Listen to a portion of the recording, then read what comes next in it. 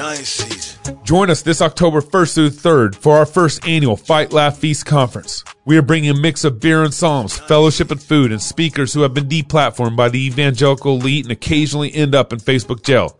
Step out of the boring, benign Christian conference circuit and step into the rowdy Christian world of engaging culture while standing firmly on God's word. Most conferences will lull your faith to sleep and teach you how to obey the 11th commandment, but our people, our culture, our country needs the high-octane gospel that applies to every area of our lives. So join us in Nashville as we fight, laugh, and feast together. Sign up now at fightlaughfeast.com, and we look forward to seeing you in Nashville October 1st through 3rd as we build a rowdy Christian culture for God's glory and our good. You know we at war with your gods. The flesh in the world gotta die. Is this the version you were thinking of? It's the song. I got two other ones. That was a no. That was definitely a no. That was not the version. Is that Wilson Pickett? No, that's the original, actually, Sir Mac. Okay. Yeah, so Wilson Pickett. Oh, I got Wilson. Yeah, play the Just other one. because Wilson, here we go. Listen, all you Yeah, that's it. Okay. That's the one. Yeah, That's the one. that's a good mix. You I can tell like the that one. quality's a little better, too. Ride, Sally, ride. That's right. Hey, y'all, welcome to Cross Politic on our midweek fix. Thank you for hanging in with us. It's a little later start time for us going live here. Make sure you guys share the show, particularly this show. And before we get deeper into the show, this is probably going to be a little more PG-13. So if you're homeschooling your kids at home. Not because of me. No. If you're homeschooling your kids at home and you are listening to this as part of your homeschool curriculum, you might want to make sure the kids maybe step out of the room for a minute. I don't know, or educate your kids. Before we get going any further, make sure you guys download our app. If you guys don't know, we actually live stream all our shows on the app. You can get a live stream on the app, and it's a nice, actually, little. We way actually of live casting. stream even the recording, like the recorded shows. The Sunday night Just specials. telling The everybody Sunday our night business. specials. I know. Just stop it. Well, I don't. Sunday night specials. We record the Sunday night specials. I didn't know if that was. I didn't know that was Yes, a we secret. do the same thing that Fox News does. And as you know, Pastor Wilson is going to be with us in Nashville, Tennessee, October 1st through the 3rd. He's That's going to be true. You're going to be talking about education is warfare and also principles of warfare. Did you know that? Okay, I didn't. Okay, that's what you're talking about. Actually, I had the same thing happen when he was telling me what I was talking about last week. So Toby's talking about confession of sin and courage. And so Pastor Wilson's going to be there. But we also, as you maybe already know, Jeff Durbin from Apologia is going to be there. Oh, yeah. I told him our offline title for his talk. He thought that was more appropriate. More- but that's even more. That's like PG-15. It is. But Jeff Durbin's going to be there speaking on Friday. We're excited to have the whole Apologia crew out there. How Van Til destroys BLM, LGBT, and ends abortion.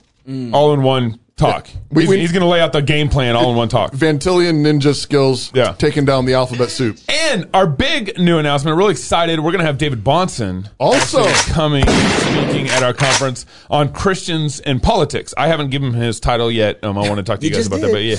But I gave him what he's speaking on without his title. So Christians and politics, we're excited to have. I am so excited. He's coming on Friday, and we're actually going to do here's another thing I need to tell Doug right now. I apologize for this. We're going to. I will not react. I will not be surprised. We're going to be doing an after show at 9:00 with Doug and David Bonson, and maybe a secret guest I can't talk about right now, and everything. You're talking about everything else. I'll pop that on you when I get it. I can teach you how to Dougie if it's Doug Wilson. Let's get So excited to have David Bonson out, and there we go. Now we're on to Ride, Sally, Ride. What are we here for? Oh my goodness. So first of all, y'all know Pastor Doug Wilson. Hi. I think I think you've been on the show the most, actually, of all of our guests. At this point, David Bonson and Darren Doan are tied for second. Yep. All right. Is what we decided. But Pastor Doug Wilson is pastor of Christ Church. He founded Logos School, New St. Andrews College. Mm-hmm. How you been pastor there at Christ Church for 41. It started in 77, so whatever that is. Yeah. 43 years? 43 years. So I'm 41. And actually, two years longer than I've been born. I just heard this, that the term classical education is something that you coined. Classical, basically probably classical and Christ-centered education. Okay, yeah. So that's the resurgence of that in North America started here. Recovering lost tools of learning, was that first book that kind of made the big splash. Which obviously necessitates a book on Ride, Sally, Ride, right? Right. I'm getting there. Right. So, and you wrote a book called Ride, Sally, Ride, or Sex Rules, a novel. What's the subtitle again? Sex Rules. It's is this like Rules for Reformers, but with sex? No, I explained that early on. Okay, just what do I mean? So what in the world? What in the world were you trying to do? I was trying to wake people up. Okay, all right. I want to confront them with just how crazy all the crazy is. Mm-hmm. Right. So it's the classic thing. Christians have been talking for decades about how to boil a frog. You know, you put it in the pot and gradually increase the heat, and the frog never jumps out. But if you drop it in a pot of scalding water, it'll hop out. Mm-hmm. Right? So it'll protect itself if it's sudden, and will not protect itself if it's incremental. Okay. Well, Christians have been the frog in the pot for decades, and it's uncomfortable enough for us to grumble about it, but not to actually kick or to do anything about it.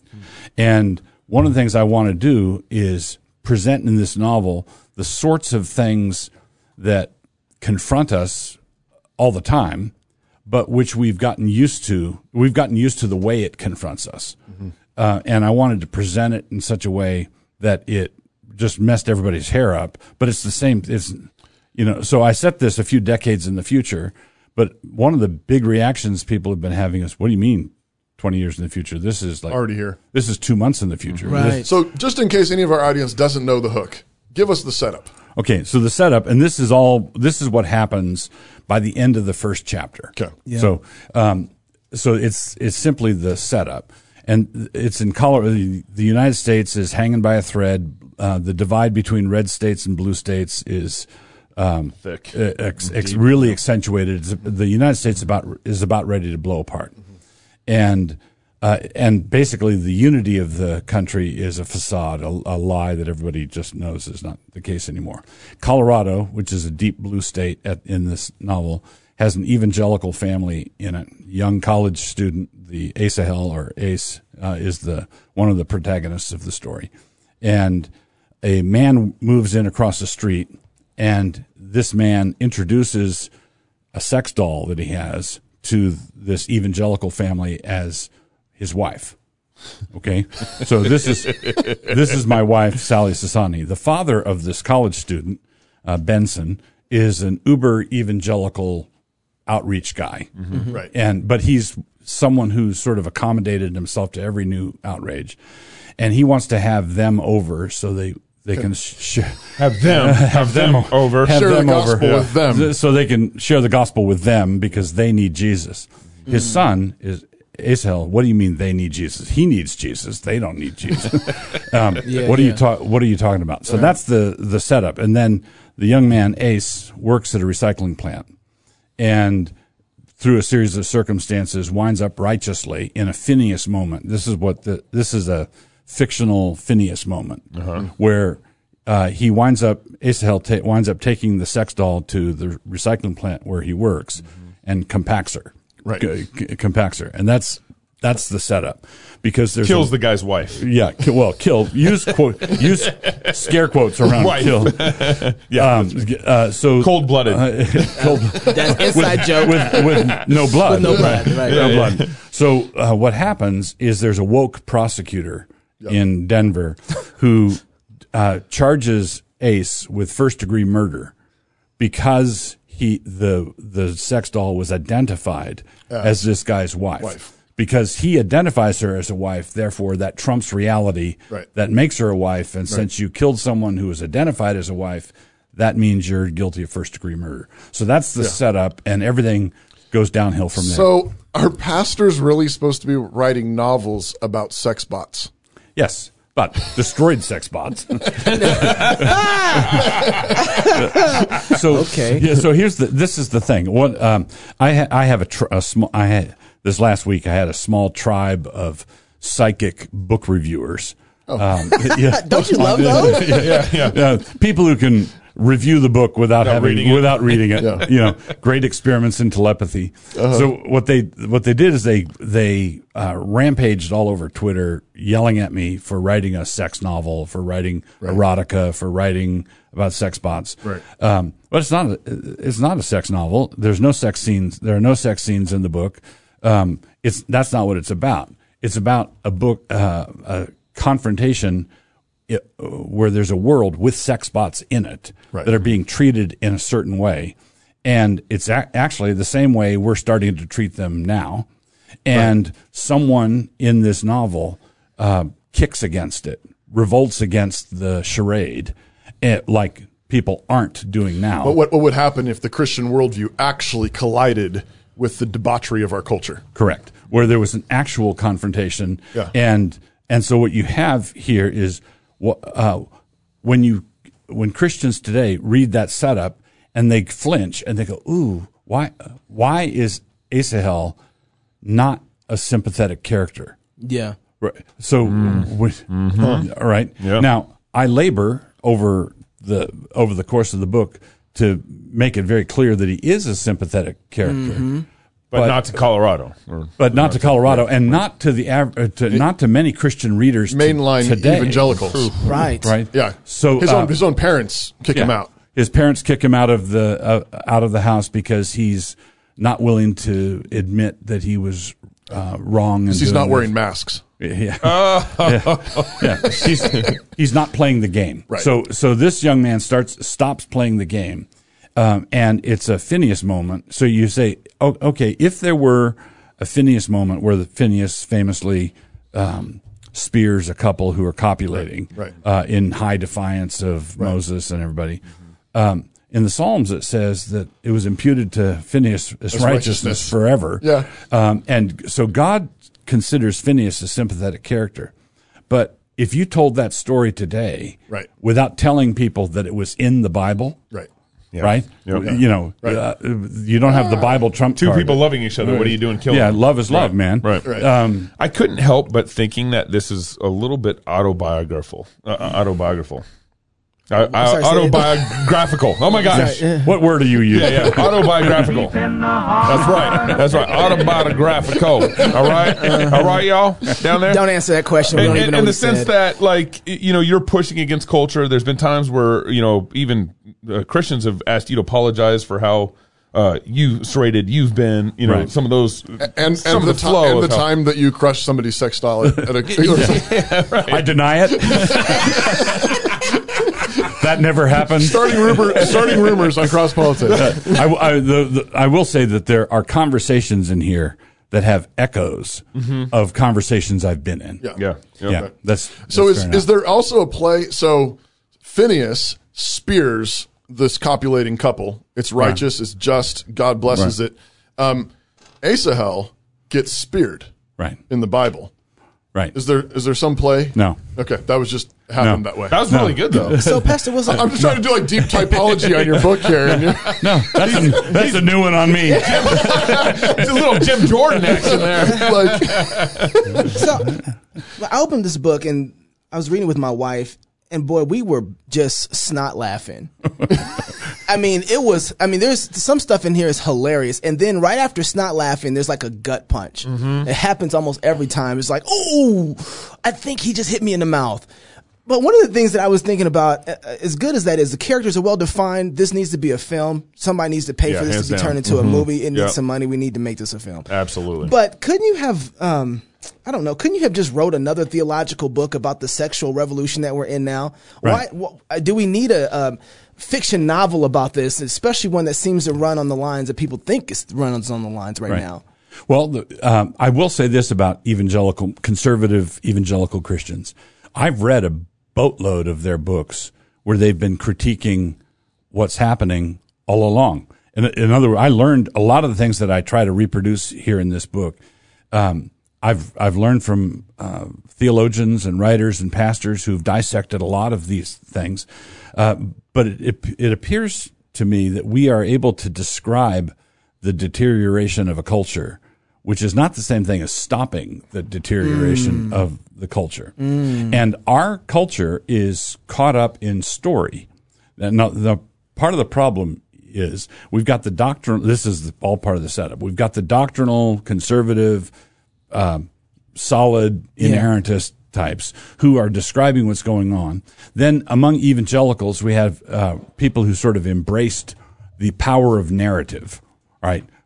Our God is a storytelling God, and Jesus told parables, all of which is very, very true. Right. The problem is that 95% of the people who embrace the narratival approach to theology are in the process of going liberal. They're telling the stories in such a way as to blur the edges and to turn the whole thing into a watercolor that's left out in the rain. Right. And very few people are using the power of story to double down on the potency of orthodoxy. Actually collide with the world. To actually collide with the world. And this lines up towards the end of the novel. There's a chapter called Gonzo Law, right? Where you're basically it's a reductio ad absurdum type things where they're in the court. It's where the case is being tried and so on.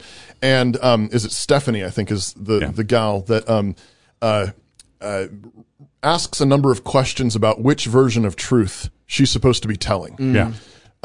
It lines up with this. Yes. What are those two versions? They are Stephanie is, I'll say something about her. She started out as the side character. Asahel was the main character. Right. As I wrote the book, she sort of took over the book. She did. She did. She absolutely did. She's the protagonist. So the last revision, I realized, Stephanie's the protagonist. Yeah. And shifted it, and Asahel's now, although he's the one who kicked everything off. Right. It's really about Stephanie. It's really about Stephanie. And she starts out not a Christian, sort of a libertarian, and hates the lies, but doesn't have any foundation for what she hates. And on the stand, when she's being cross-examined about her testimony, she asks, well, what kind of truth do you want? I've sworn to tell the whole truth, nothing but the truth. Right. What do you mean by truth?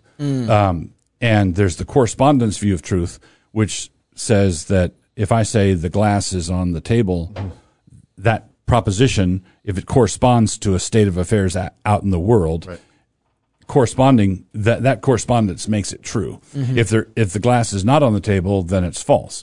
Right. Then there's the coherence view of truth, which is you've got a narrative where this truth fits into the narrative and you're consistent, which enables people to say, well, that's true for you, but not true for me. Right. And so what happens, it seems like, is, so that's exactly right. And then you have this, Christians easily get sucked into the idea that then story is merely a coherence view of truth. Right. Rather than, in fact, if you understand the Bible as a story, you understand history as a story, you understand the gospel as a story, you actually ought to understand that that story, in a deep sense, is actually not coherence, but correspondence truth. Because if Christ is not raised from the dead, then we're great story. But if he's not really raised in the world from the dead, then we're still in our sins and forget about it. And even there, it's like there's and recognizing that even when you move into the genre of fiction, or you're making it, you're transferring that. What does the death and resurrection of Jesus have to do with me? The correspondence keeps going. Right. So it corresponds to the moment in history. But precisely because it's true, it now actually can correspond to me. To me. It can make my heart clean. Yeah. Right. It can make me right with God because it's true. Right. And sort of there's an analogous sense in which, even though, the events in this story, you have some comment at the beginning, didn't actually happen, and people should stop acting that way. It's a fiction book. It's actually corresponding to the reality on the ground that we're dealing with and the reality in God's word. Right. One of the things I've noticed from comedians watching any stand-up, it seems like that we know all the truth, we know all the facts, and comedians can tell us the same thing in a different way, so that correspondence becomes, oh my goodness, that's hilarious, I get it. Right. Why have Christians lost that ability to have that type of vision with such solid biblical theology? Part of the reason is that laughter is this is something George Orwell points out. What's his face? Rules for Saul Alinsky points out that Jim Gaffigan. Laughter is a very, very potent weapon, and the reason Christians shy away from it is they they say that I'm not sure how Christ-like that is or how pious that is. But the real reason for shying away from it is that they don't like how powerful it is. They don't want to swing that kind of punch because if they swing that kind of punch, the enemy might punch back. Yeah. That I might be in a brawl. And to be fair, of course, sometimes with powerful weapons, they can slip and they can go sideways and you can cause damage. So it's not only I might be in a brawl, but I also might have to take something back or apologize because I might goof it up. Right. But Exactly. isn't this kind of the problem with the broader evangelical church is that just most Christians just don't speak up for these very reasons? Right. Or They're scared or fearful or they speak up in a way that relegates them to the shrill corner. So my entire life, there've been a hearty band or a faithful band of conservative Christians who've been speaking up for decades, but their perennial temptation is shrillness. They write letters to the editor with a fisted crayon, Right. I are so mad, and then Right. and then this spittle-flecked letter about the secular humanists gets sent, Yeah. and then at the newspaper or whatever it is, they get the letter and they say, "Oh, it's from Bozo again." Yeah. And right, but one of the things that if you're a satirist, and if you know how the pin doesn't have to be very big or very sharp to puncture a balloon. Yeah. Right. And if you satirize the folly in the way that Amos does, in the way that Jesus does, Matthew 23, we sometimes don't laugh at Jesus' jokes because we've put layers of Holy Speak varnish all over the top of it, Yeah. and we don't see how funny they actually are, Right. how devastating they are, and so it's a really potent weapon, and so we've had Christians describing these follies, but not engaging with them in a way that works and is biblical. So are we at? So then, that being said, if that's, and I believe that's where we're at. Me and my wife were talking last night. It's like, oh my goodness, we're in the place where God has to make one of His prophets marry a hoe for us to be able to get where we're actually at right now. Right. Like that's where that's And that's in the Bible. and that's Hosea, right? Hosea. Well, And he- Hosea. Did you miss that? You're gonna bleep that out? Speaking of which, there are some bad words in this book. Yeah. I think 3. Okay. Really, what are they? So, are pastors supposed to use bad words? So it depends on what you know. Obviously, nobody's supposed to use bad words badly. Yeah. Right. Right. So I had let me set this up with something that happened a few decades ago. I wrote a short story once where the lead character was under conviction of sin. He was about to be converted, and he falls down. He's hiking in the woods, and he falls down and he swears. And when he falls down and swears, he says, Jesus Christ. Mm-hmm. And then later at his conversion point, he says, Lord Jesus Christ. And that's the conversion point. Yeah. Before, he's just exasperated and cussing. Yeah. I had an interaction with someone, a reader, who objected to me taking the Lord's name in vain. Mm-hmm. You know, in a story. Yeah. Well, first, there's obviously a way that an author can sin along with the reader, like when a pornographic writer is trying to excite lust and the reader gets excited. They're working together in tandem in order to sin in that way. Right. Okay. So the writer is lascivious and the reader is lascivious. But if I write a story in which a character steals something, I'm not a thief. You know, right. So I can describe a sin that does not entail me in the sin. Right. Okay. So, but the person objected. You wrote Jesus Christ, and the man was swearing, and that makes you complicit in the sin. And I appealed to the Westminster Larger Catechism on the third commandment, which is taking the Lord's name in vain. And if you read through the Westminster Larger Catechism, there is no, any kind of abuse of God's name. It pins it to a card. Right. And then I pointed out that Jesus tells the parable the publican and the rich man who go down to the temple to pray. And Jesus says the rich man, the Pharisee, prays thus to himself, saying, I thank thee, God, that I'm not like other men. Mm-hmm. So he invokes the name of God, right, talking to the ceiling. Mm-hmm. He's not actually talking to God.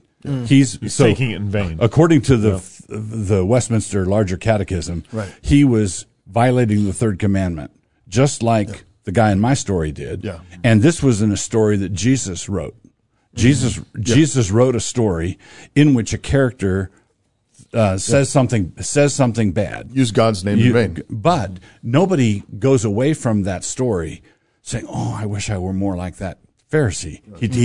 He crafts the story in such a way as to discourage or affront that kind of abuse. So when you have those occasions, so for example, there's a scene, probably the most pointed, one that's going to be the most famous. Perhaps. Well, if my psychic reviewers ever read it, ever get that far. They haven't got to the good stuff yet, huh? If they ever get that far. Well, Stephanie, who's not yet a Christian, explodes at a guy and calls him a name, and she's sort of worked over by the fact that she did that, but the name she calls him ties in with the theme of the whole book. There's layers on the whole thing. Yeah. But nobody goes away saying, "Oh, I've got to be able to work. I need to be able to work that word into my conversation." Mm-hmm. Right. Mm-hmm. Right. Yeah.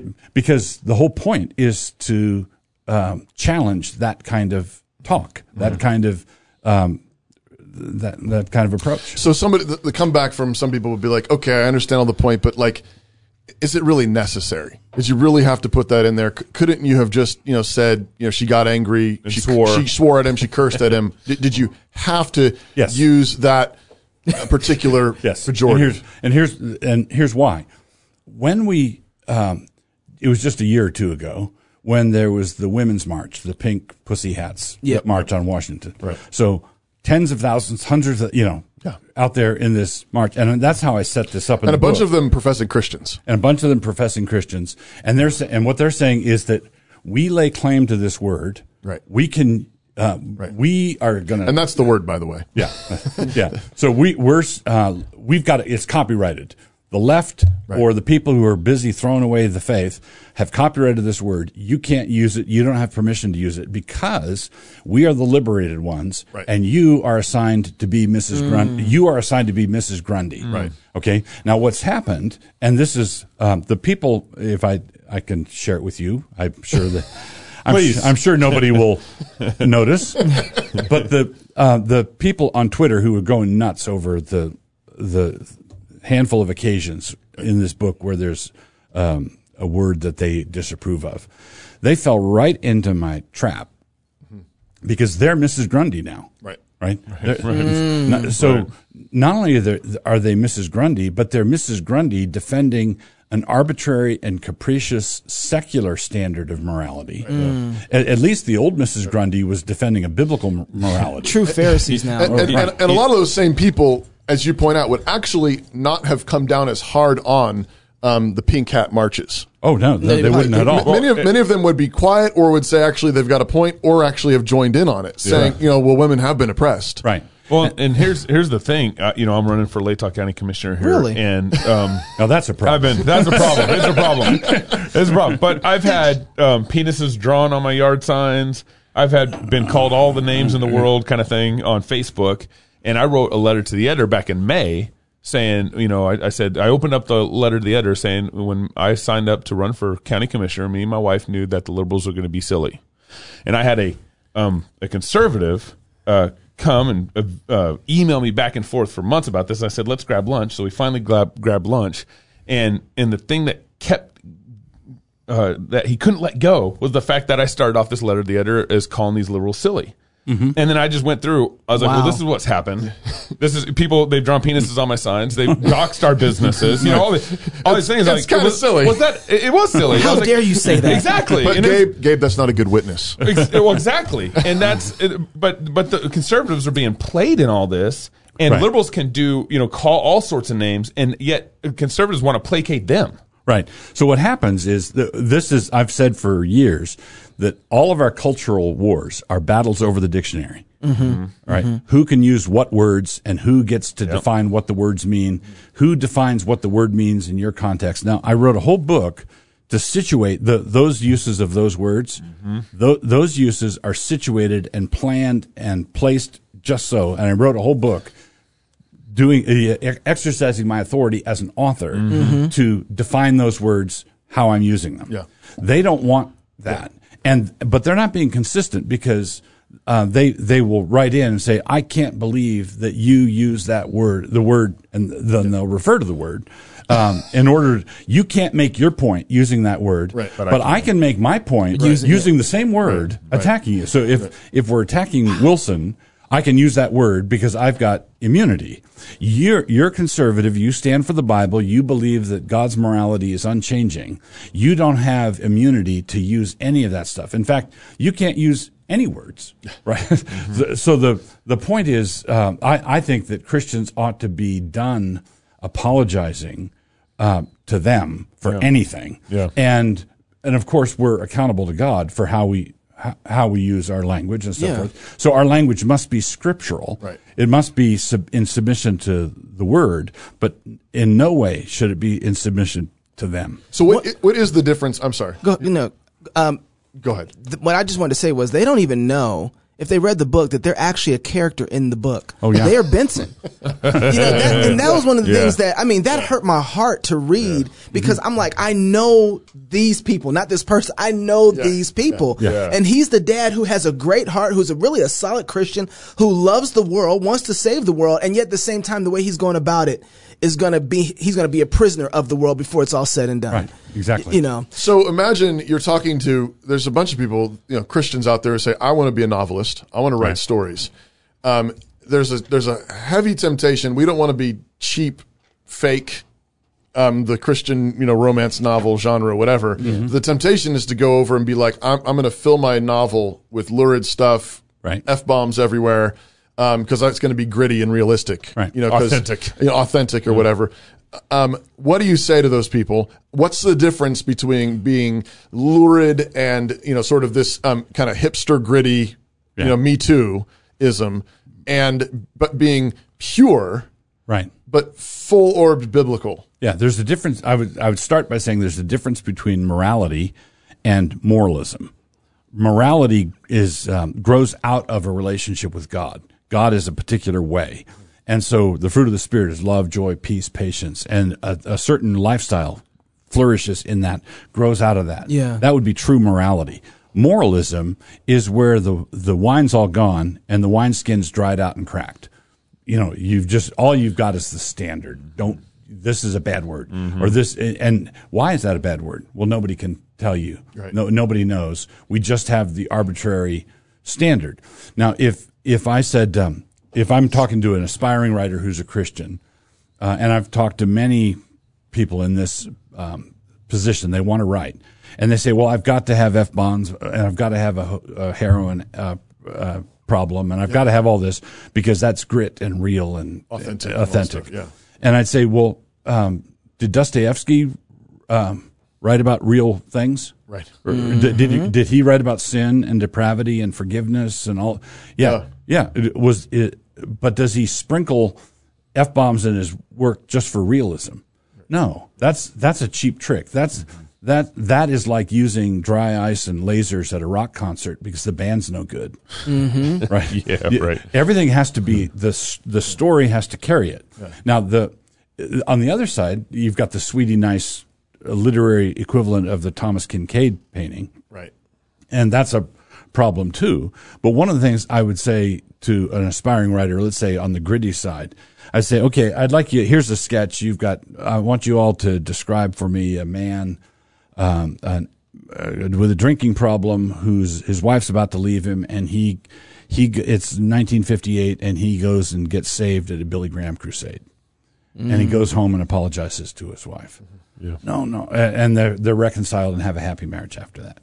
And they say, but I want to wrestle with the real issue. Wait, that's real. Right. That's happened thousands of times. That happens in the world thousands of times. What's not real about it?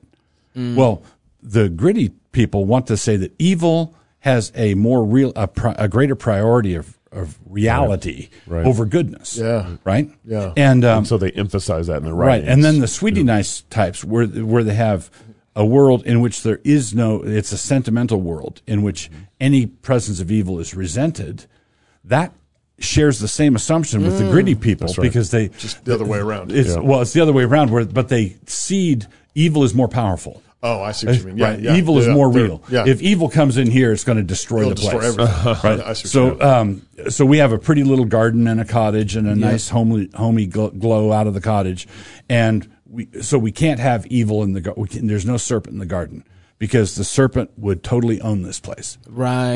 Right. Yep. It's more powerful. Right. And so So both are denying the power of the gospel. correct. The power of the gospel to redeem. Right. If you're a Christian, then fundamentally you believe in the power of the gospel to save and to redeem. Right. And so good's got to win. And to fight dragons without resenting them. Yeah. So I was joking with you a little bit when you gave me an early copy of this, and I started reading it a number of months ago, and then one of my kids said, "Hey, Dad, what's that about?" Well, See, Pastor Wilson wrote this book. He's up to it again. is this a book for kids? well, it's not a book for 5-year-olds. Yeah. Right. But 6-year-olds. I'll say, well, let's work in from either end, alternating. Right? Is it a book for 16-year-olds? Absolutely. Okay. Do you think that they've had encountered any advertisements for anything perverted online? Yeah, absolutely. Right. Do you think they've? So the issue is, what you don't want to answer questions artificially. You don't want to administer poisons to your children to then demonstrate your skill with antidotes. Right. Okay, but Right. but when they're coming in contact with the poison already, Right. and they can't walk across town, they can read bumper stickers, they can look at the billboard, they can they see the commercial on television. These sorts of things pop up, and parents ought to be engaged with their children in ongoing conversation when you rise up, when you walk along the road, when you lie down, and so. What is it in Deuteronomy 6? What is it you're supposed to be talking about with your kids? Right? Well, the law of God. Right. Right? And what does the law of God say? The law of God says not to have sex with barnyard animals. That's right. Right. Yeah. Right? And you got to teach that to your kids. Right. Yeah. So don't have sex with your aunt. Daddy, why would someone want to do that? Daddy, what is sex? What are you talking about? What's a concubine? What's a concubine? Right. Why? So there's absolutely no way that you can have children who are growing up as Bible readers. That's right. Quite apart from the world, quite apart with the catechism of the world. that's exactly if you're going to right. read the Bible, Right. So there are things in this Bible that are way more gnarly than anything that's in here. Yeah. Right. And so, and you think, well, and years ago there was the verb to boulderize, BOWL, is somebody cleaned up the works of Shakespeare. A guy named Boulder went through and tidied up and cleaned up a bunch of the references in Shakespeare. He vid-angeled it. He and truth be told, there are sections in Shakespeare that require that That really to be need it. boulderized. That needed to be boulderized. And I was at a Logos school production many years ago of Much Ado About Nothing, and one of the sweet Christian girls up there said something, and I thought, what? Sort of an it was an archaic thing. They didn't know what they were saying. It all sounded kind of King Jamesy, and I said, why isn't she being sent to the office? Oh, man. Well, because people didn't know. Yeah. But so Boulder cleaned everything up. Well, Noah Webster did the same thing with the Bible. So in fact, I've got a copy of it in my shelves, the Webster Bible, where he was trying to make the Bible suitable for family reading. Yeah. Okay. Wow. Well, That's a problem. there's a problem That's there. a problem. Right? Yeah. So, what we're talking about is actual engagement with the world, with kids who you have their loyalty, they're on your side, and they need to be instructed. Yeah. They need to be taught. And so it's the law of God, going back to my earlier distinction, the law of God is moral, obviously. But it's not moralistic. It's not fussy. Yeah. It's not fastidious. There are all sorts of things the Bible talks about without blushing Yeah. to telling us not to do, Right. because the sinful heart of man would want to do them. Yeah. Pastor, I know you got to run. There's two questions I want to end with. I got two. You get two? Well, I got the last two. I'm okay. Call it black privilege. Oh, you're okay? Oh, well, in that case, all right. So two of the things, and maybe you can tie these together and make this work in some way, but you said earlier that Asa Hill stopped playing along, stopped playing the game. Right. And he just started acting.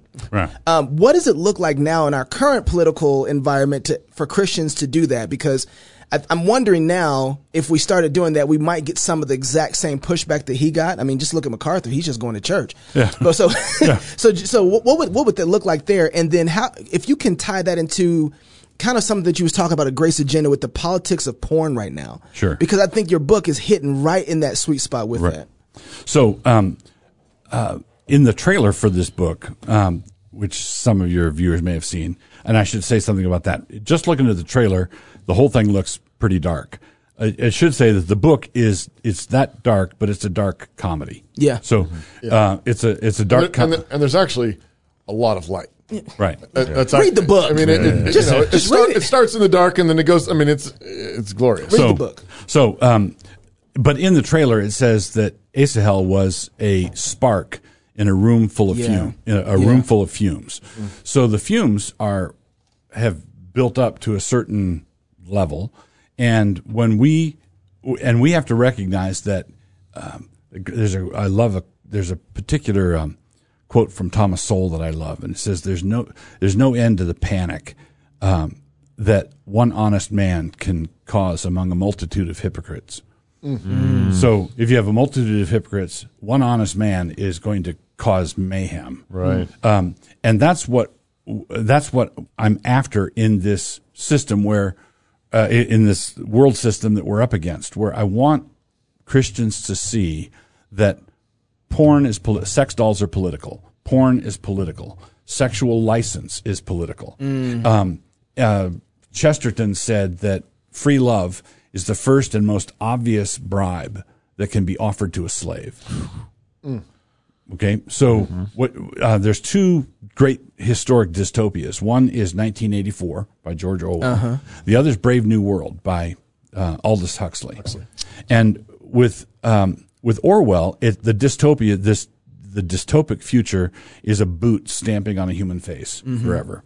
In Brave New World, it's Soma is the free drug that everybody gets. Sexual license is, there's all sorts of licentiousness. So basically, in Brave New World, everybody's bribed. Yep. Right? So everybody's bribed and controlled that way. And in 1984, everyone's terrorized. What we're headed for is a mashup of those two. Right. Those two things, where people are being bribed. It's a carrot and stick. And frequently it's veering in both. I mean, it's capricious, sort of, manic. They oscillate Yeah. between the two. And so what I want to people to see is that pornography is the statist's catechism.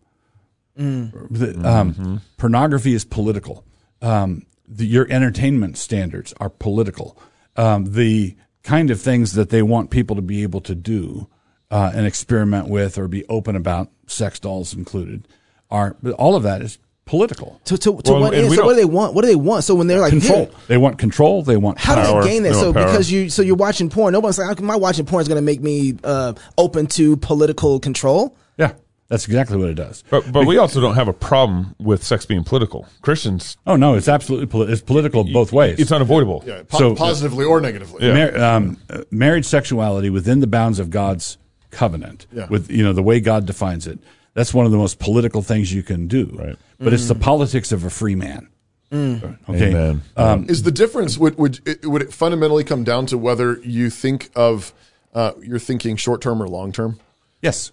There's that, and if you're thinking short term, here's a sop, here's a drug. Short term, so immediate gratification. Immediate gratification. If you can be bought like that, Right. then you can be bought easily. Because all they need to do is give you a lollipop, Basically, an orgasm. It's quick. You're a rat in a cage, and then you'll do whatever they want you to do because all you need is immediate gratification. But if you're a Christian and you believe that the purpose of sex is grandchildren Generational. Right. walking with Jesus, Right. then you're not thinking immediate gratification.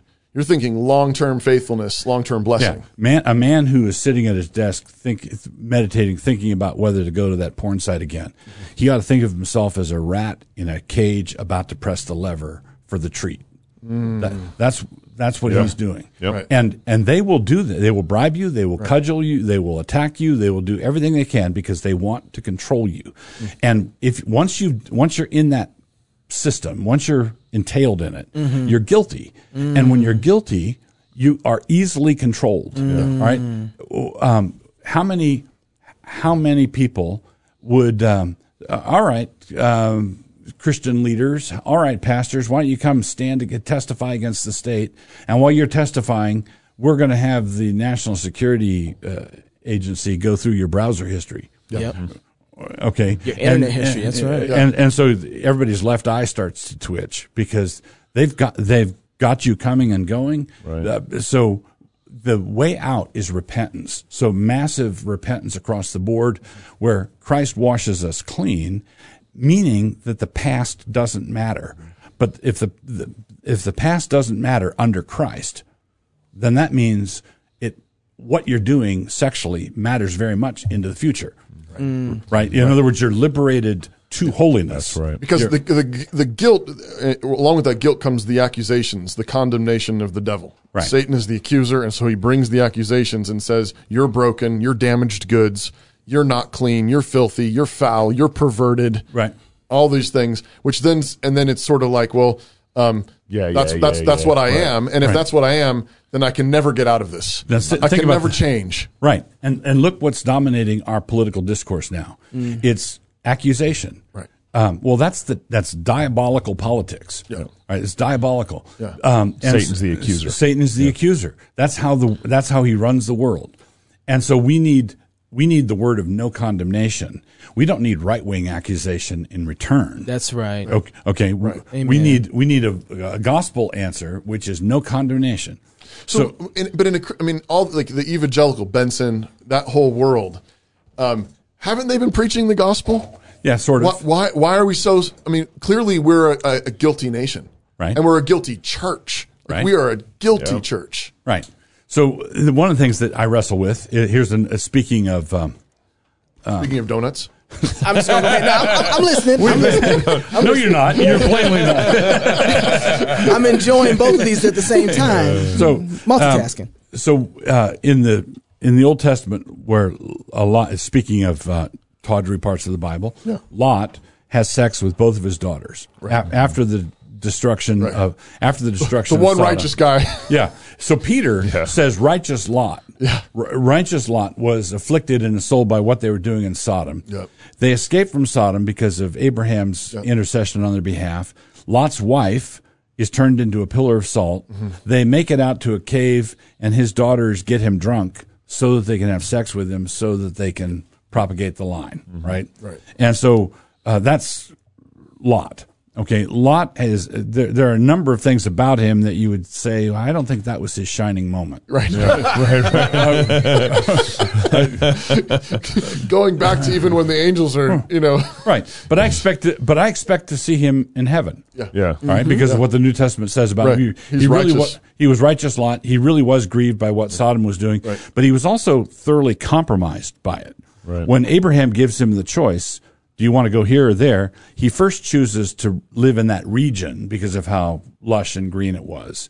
And then when we meet him later, he's living in the city, and his wife was apparently entranced by the malls and all of that stuff. And so what he was a righteous character who was thoroughly compromised, right?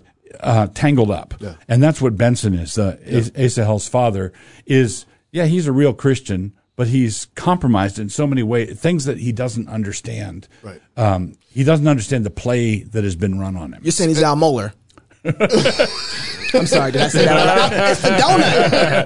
It's the donut. The donut baby. So you're saying like it's the American church, the modern evangelical church, back to the frog analogy. We've been in the boiling water for so long. Right. And we need to be woken up. Right. We need the gospel to somehow. It's not. Many people really are saved, but they're very, very compromised. We need the right kind of woke. And we need the gospel to somehow.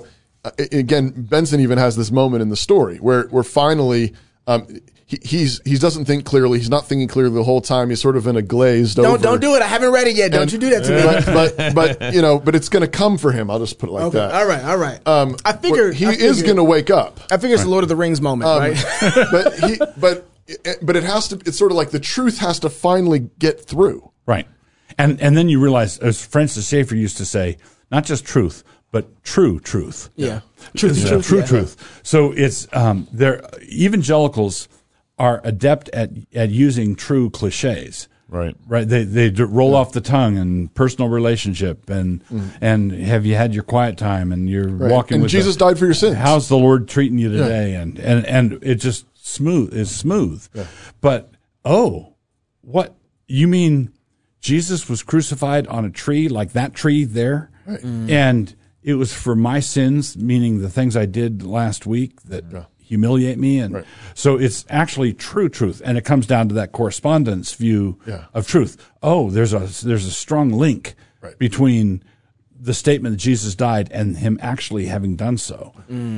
What do you want the takeaway to be? If you it sells tons of copies, people read it, and what do you hope is the takeaway?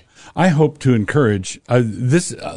This is has been my audience for decades, since the 80s, and this is the same audience, only in high relief.